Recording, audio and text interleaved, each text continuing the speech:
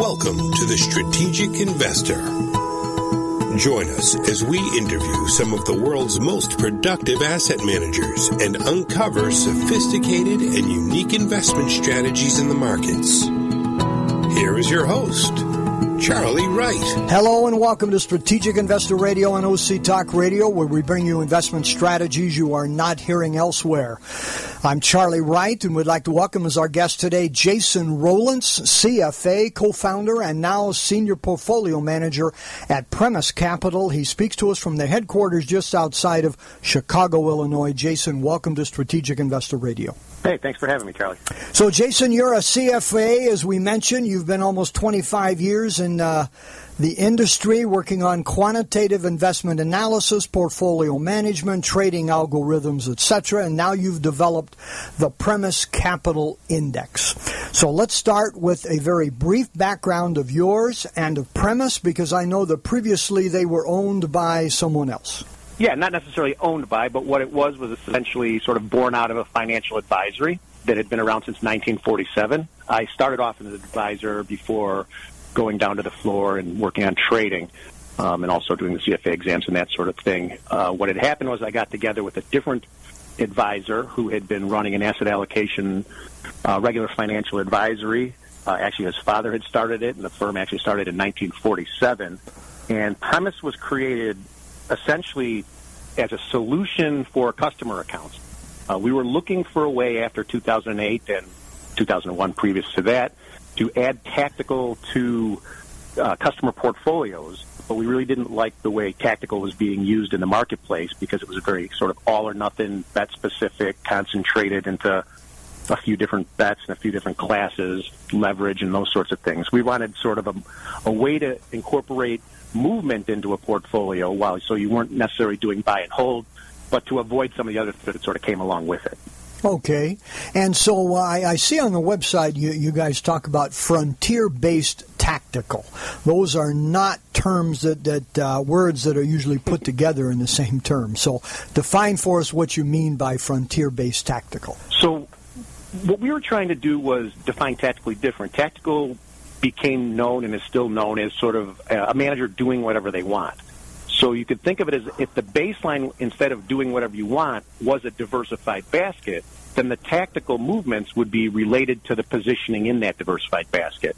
So you'd start with a diversified portfolio. You'd look at the classes that were in that, would say emerging markets relative to large cap domestic, relative to international, and you would adjust according to that diversified basket. So you always had this diversified framework of the frontier. So the tactical movements were done both in the creation of that frontier, basically how are each class relative to each other, using the expected return, the same mathematics that everyone uses to create the frontiers, but then also which position on the frontier might be the best in the current environment. Do you want to be more or less aggressive, but in a diversified basket, not more or less aggressive because you're just going to all cash or going to, say, double leveraged mid-cap or something like that. Okay, so how do you do that? So what we do is we essentially use the same techniques and mathematics that a lot of firms would use once a year. They would look at the capital markets once a year, and they would sort of make these frontiers, and then they would go out for that year, and then they would put portfolios together using those models.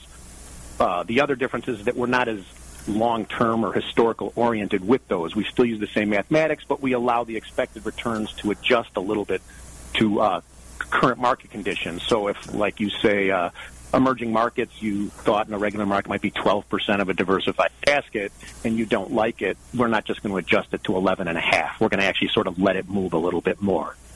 And so the mathematics are essentially the same that people are using to create their capital market assumptions, and thus the portfolios that flow from them once a year. We're just a little bit more nimble in the way we do it.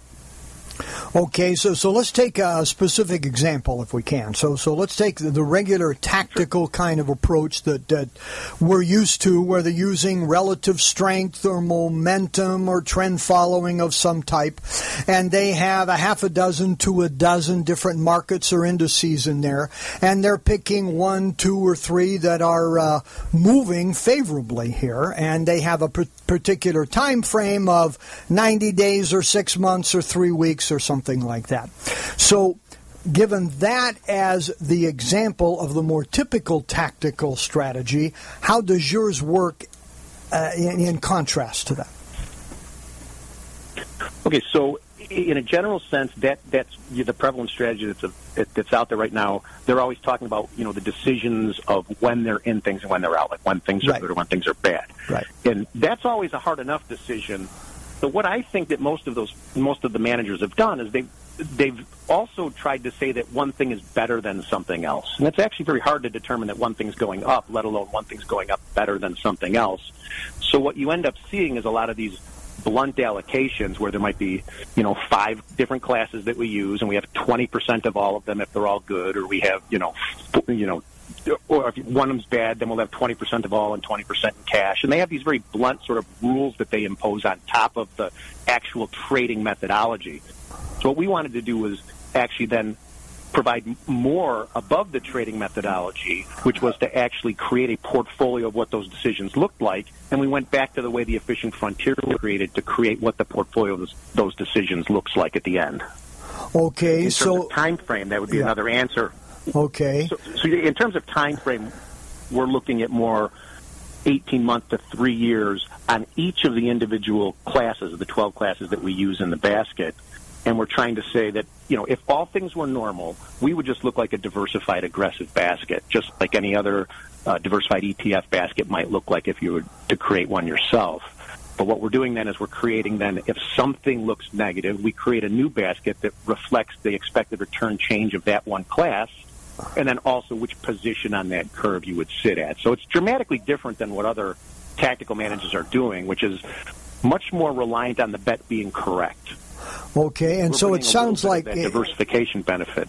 Okay, Jason, it sounds like you dial up and dial down as opposed to 100% in or out of your 12 positions. Is that the case? Correct. So not only do we dial up and dial down, but you can sort of think of the maximum diversified basket being the riskiest we will ever get. So not only is it just sort of maybe a 90-10 equity to fixed income, but it also has sort of an appropriate amount of emerging markets relative to large cap, because that diversified basket might have 12 or 15% in emerging markets and 20 or 30% in large cap. You're also not going to see the concentration of an individual class where it's 100% in something like emerging markets, nor 100% in large cap or any other class, because then the diversification, the benefit of correlation, and all those other things that everybody is so used to, you give all that away and just rely on that bet being correct. And that's what we didn't want to do.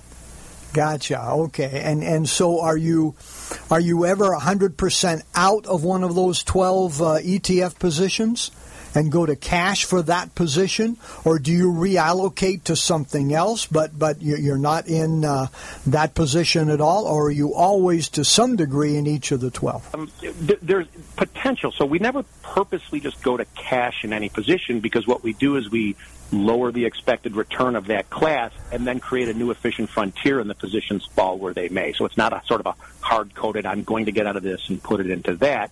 The frontier then gets created based on the correlations and the new expected returns that we're putting in.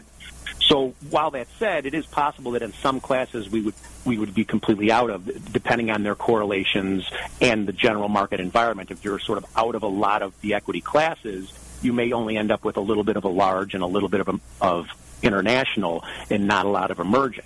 But if you're generally in a lot of the equity classes, you're going to see an amount of everything represented in most times. Okay, and are all 12 of these equity positions, or are they any fixed income, or real assets, or anything? They're both. Okay. No alternatives. So we specifically avoided alternatives.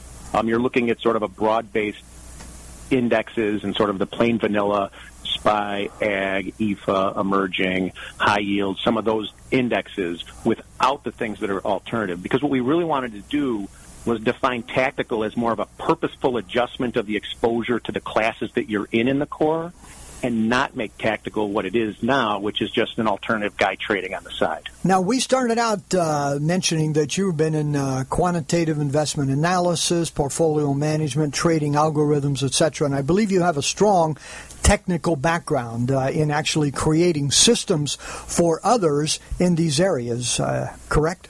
Right. When I started off as an advisor, then moved on over to the floor and started trading. Eventually got hooked up with sort of more the algorithmic trading, and then was working, developing systems either for other people or judging systems for people that would back traders down at the Board of Trade, where traders would come in with systems and they would say, I want to do this, I want you to give us money, and then they would have me look at the systems, back test them, sort of see what they work, see if there was any value. So I had a lot of experience in developing these systems.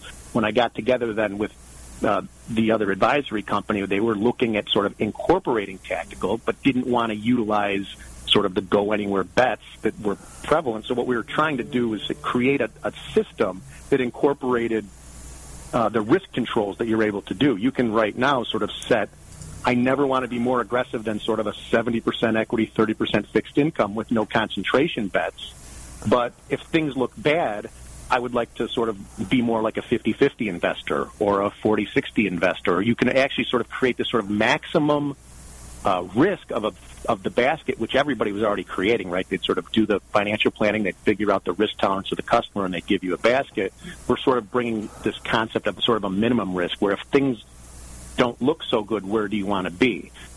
Tactical managers, the way their systems were created was sort of 100% cash. We gave you sort of a tool to say, well, maybe you want to lighten up a little bit, still be in a diversified basket, and just sort of move along that frontier, along that efficient frontier curve to the left when conditions weren't. And when all the, say, equity classes were bad, why am I still sitting in a 70-30? And the answer was always, well, because if you have 100 years, it should come back. And we're like, well, but if I'm going to retire in 5 years, maybe that's not enough. Like, maybe I need to do something else. And if the answer was always, well, if you're going to retire in 5 years, you should be in 100% bonds, that never seemed to be a good answer either. So, Jason, your combination of frontier-based investing together with tactical, it's very, very interesting. We need to stop and take a short break. We'll be right back. And when we do, let's talk about your index, Premise Capital Index, TCTL ETF. TCTL ETF. Okay. Again, we're talking with Jason Rowlentz, CFA, co-founder and senior portfolio manager at Premise Capital out of Chicago. You're listening to Strategic Investor Radio on OC Talk Radio, and we'll be right back.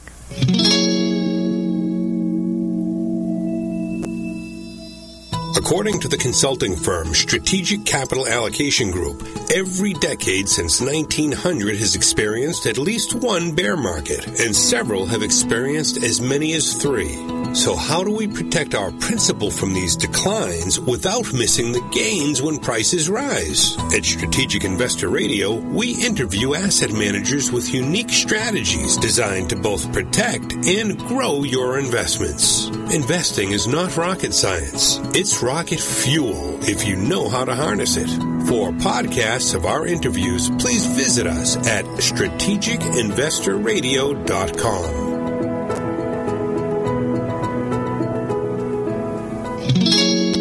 All right, back to Charlie and his guest. Thank you, Paul. Again, we're talking with Jason Rowlentz, co-founder and senior portfolio manager at Premise Capital.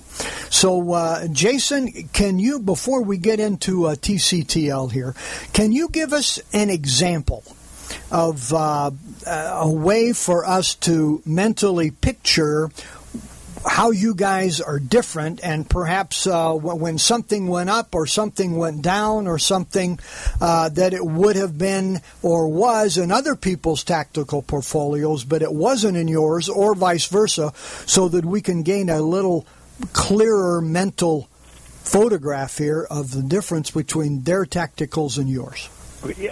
Sure. So an example would be through sort of 15 and 16. When you looked at, and most advisors and customers would know if you're creating a diversified basket, that the S&P 500 was sort of the winner of the horse race of all the equity classes. So a lot of advisors were in the position of trying to say, hey, we had this diversified basket. The S&P might have been up 13%. Why am I only up 8 or 9? And you're saying, well, because I had these other classes. I had international, and I had emerging, and I had mid and small. But since the S&P was the winner, well, then obviously the basket of those classes doesn't perform as well as the one class that is the best performer out of the group. But there's still a benefit to the diversification, and that was sort of the conversation that people were having, through 15 and 16, especially because the S&P hadn't really been doing much at all. So what you're looking at in our case is you still have that diversified basket, but instead of having to make the call of being in 100% of the S&P because it would be the best performer, or having some blunt decision of having 25% in 4 of the different classes or something like that, what you saw in our portfolio was just a tilt where we saw the negative trend in international. We underweight international relative to the rest of the basket, which we had. So you can see that sort of the way you're making those decisions by over and underweighting classes has an effect to the diversified basket, where if I just had to start the year and say which class is going to be the winner, which one would I pick? That's a much different decision compared to those two portfolios and to those styles in general, which is why people were buying tactical to begin with. They just end up with a lot of tactical managers that are making bets. Well, you have to make bets to get out. You can't be buy and hold. But what do you get on the other side of that is a lot of underperformance to the upside, because all of a sudden you're getting in, you're chasing things, you're using leverage and doing things like that to try to catch back up. And we saw that as not really a good solution for a customer's portfolio. So the way I would describe it, and tell us how accurate this is instead of getting in and out of various markets, you basically dial up or down.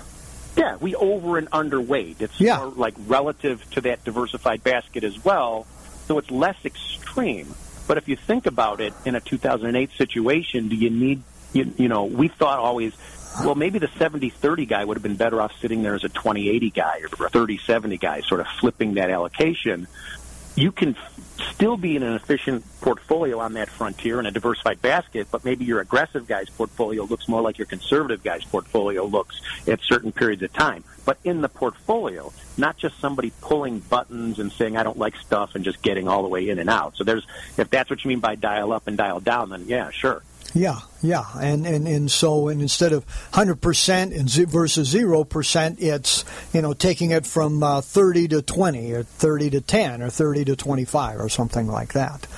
So let me ask another question before we get to the ETF. It sounds like this has a fairly significant amount of subjectivity to it in terms of your dialing up and down in the different positions, as opposed to most tactical managers that we have interviewed on this show have said this is a rules-based investing. Computer does it all, and I don't ever make any decision. I just put all the input in and then maybe tweak the system occasionally, but they say when to buy and when to sell. Sounds like your system has a fair amount of subjectivity to it. No, I guess that was one of the benefits of my experience on both sort of the investing side and the trading side, is that I was actually able to create this system that has no subjectivity at all. Everything is done from the decision on whether the classes are trending up or down to the amount in the portfolio is all done through an algorithm, basically. There is no subjectivity in any of it. Oh, I see. So instead of so when the decision is made to go from 30 to 25, the system makes that decision. You have no input personally to that decision at that time, other than how you created the system. Correct. Yeah. There's no more. There's no other input, even in the creation of. When you're saying 30 to 25, could be talking about large cap going from 30 to 25% of the portfolio. But you could also be saying, a 30% equity, 70% fixed income portfolio turning to a 25% equity, 75% fixed income portfolio. Both of those decisions are part of the creation and are not subjective. Okay, great. Well, I had not understood that well. So, TCTL ETF, tell us about it. So, TCTL sort of gets back to what we're talking about with those two different positions sort of on the curve. So for scalability purposes, when we ran separate accounts, we sort of said a growth investor we know never should be more than, say, 70-30, and then we created a bucket for them, and we said that you could get out and be 30-70. An aggressive investor might be a 90-10, and we would pull them out to, say, be a 40-60, equity to fixed income. So what we saw, though, was that creating TCTL as an ETF that could then be combined with a core basket gave the advisor or the customer a complete customization. They could set the top amount of equity exposure and the bottom amount by the amount that they gave to TCTL. The second benefit of it is the tax efficiency of the trading happening within the ETF wrapper, as opposed to the advisor or the customer having to make those trades themselves. So you could, if you put 30% in TCTL, and you had 70% in a core basket, you could sort of set the top range because, you know, our diversified basket plus your diversified basket would be a diversified basket at some risk level. And then all the trading would happen in our side of it. And if we got completely out or down to a sort of a 10% equity, 90% basket, you would know exactly, you'd still know exactly where you were as as an investor. You would know exactly what the most risk you would ever see, both from a total fixed income to equity ratio and from a concentration standpoint, where you know that our 30% isn't all in high yield. And you would also know that if we got out, where your customer or where your portfolio would be when we pulled out. So in the tax efficiency of being in the ETF, it's much more advantageous for those trades to happen in the ETF from tax efficiency and from operations, you know, just so that you know somebody's making decisions based on the environment and you don't have to sit there and make all those trades yourself or keep watching all these different classes. Like somebody will, with a system, decide international might be a little bit bad to be in and lighten up. And we'll lighten up inside our piece. You don't have to lighten up inside your side. Okay. So as you see it, what market conditions do you think would work well for your strategy and vice versa? So if you can think about what we would always have is we're just going to have sort of a diversified basket. So working well for making money would be that generally all markets are sort of increasing. Working well for sort of beating everybody else is sort of a different thing, right? You would sort of need us to sort of be out and markets to go down, but we don't wish for that. We always want markets to go up. So it's sort of like what works well to be in it would be that all markets are sort of trending upwards. The strategy when markets go down, we think would have value, but then obviously we have to call things right, and everything's sort of a probability on whether we're right or wrong in that particular time. Okay.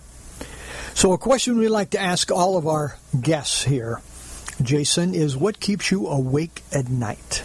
Well, in terms of the system, it sort of gets back to what I was saying. If you're in anything, if you're in any type of investment, and the reason we sort of created what we did, where we capped it at a diversified basket, is because at night, event-driven risk can always destroy anything that you're in.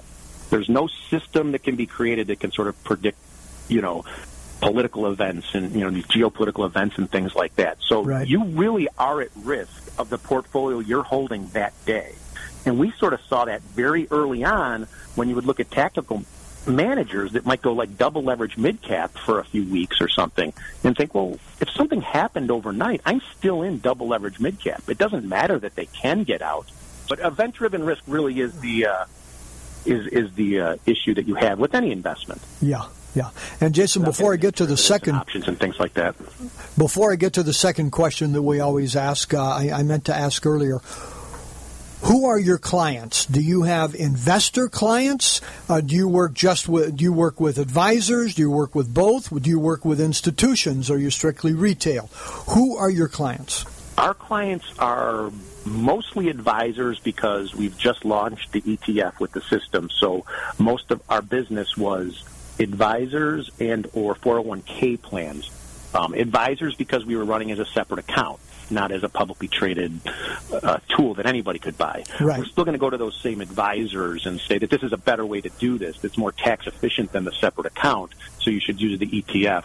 On the 401k side, because we had sort of this diversified basket, it was a much different way to add tactical, which was still sort of QDIA approved for customers and qualified accounts. So they actually sort of like that we can actually control the risk for the customer side for some of those other rules that you have that are specific to 401ks.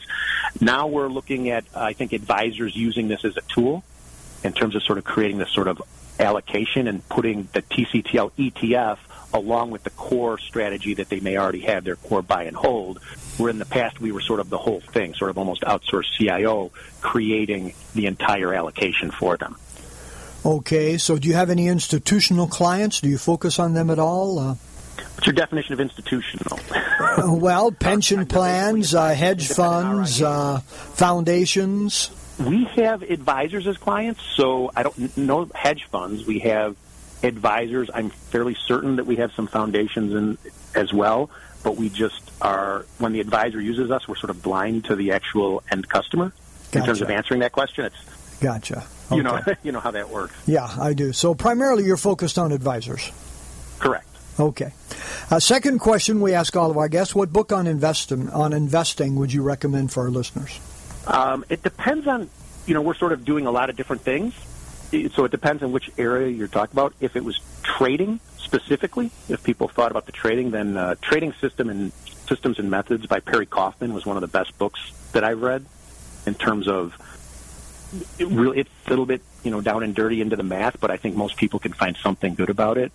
In terms of sort of asset allocation, there really aren't a lot of books on that, right? Because that's sort of something that advisors do for clients. But if you go online, Tom Zork from Morningstar has done quite an extensive look at sort of different ways to create asset allocations, looking at sort of Markowitz to Black Litterman to resampling and all these different ways to create asset allocations.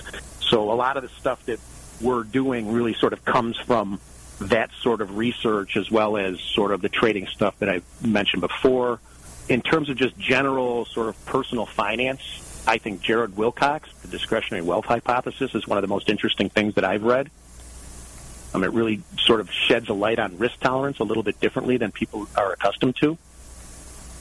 Jason, we got our money's worth out of that one. You gave us 3 that we have not heard before in the 200-plus interviews that we've done here. So you uncover gems here and apparently work hard at it. So give everybody your... that we're doing. Okay, give everybody your website and contact information, will you? Yeah, sure. So the website is www.premiscapital.com, or now we have a new ETF website. It's www.tctl.us, and info@premiscapital.com or tctl@premiscapital.com would be an email address. And we have an 800 line that we're getting up and running. It's 866-TCTL ETF. Great. Okay, so tell us, give us your final words here, Jason. I think the final words is that people, if they look into it a little bit more, if you want to call, we can discuss. There's a lot of talk about the tax efficiency of the ETFs and things that happen inside them. But people would be a little bit more surprised if you really delve deeper into what can happen inside of an ETF, especially an index-based ETF that we have, because we've actually created an index and then an ETF that tracks it. There's even more of an efficiency on the tax side by doing that. So I think people should really sort of look at the way that is being used, and people would be pleasantly surprised. I've been doing this a long time, and it was a surprise to me about 4 years ago when I figured out what was actually happening, and that's one of the reasons that we created it, because I've been trading and doing things, and I was actually pretty surprised at how efficient they actually became beyond what the sort of the Investopedia sort of definition of tax efficiency of an ETF is. Jason, thank you very much. That's an excellent recommendation, not one that anybody has made before, even though we've talked about ETFs on most of our shows, so we really appreciate that input. So, Jason, you've given us a lot to think about, a lot to try to understand. You've got a program that combines 2 things that typically are not combined, the efficient frontier and tactical, and we've got to hand it to you for doing that, and it appears that your rules-based, algorithmic-based system is moving forward, and you certainly have the background and experience to create that, so congratulations and best of luck to you and to TCTL and to everybody there at Premise Capital in moving forward productively, and thank you for joining us today. Yeah, thank you for having me on. Thank you very much. Again, we've been talking with Jason Rowland, CFA, co-founder and senior portfolio manager at Premise Capital, just outside of Chicago. You've been listening to Strategic Investor Radio on OC Talk Radio. We'd love to have you contact us at info@strategicinvestorradio.com. You can go to our website to hear podcasts of all of our interviews and shows, strategicinvestorradio.com. I'm Charlie Wright, wishing you an enjoyable week and productive investing. Strategic Investor Radio is a production of OC Talk Radio and is provided for educational purposes only. Content of this program and the views of the guests should not be considered as recommendations by OC Talk Radio or investment advice from the host Charlie Wright or any other entity attached to this production. Investors should always consult qualified financial, investment, tax, or legal professionals prior to investing.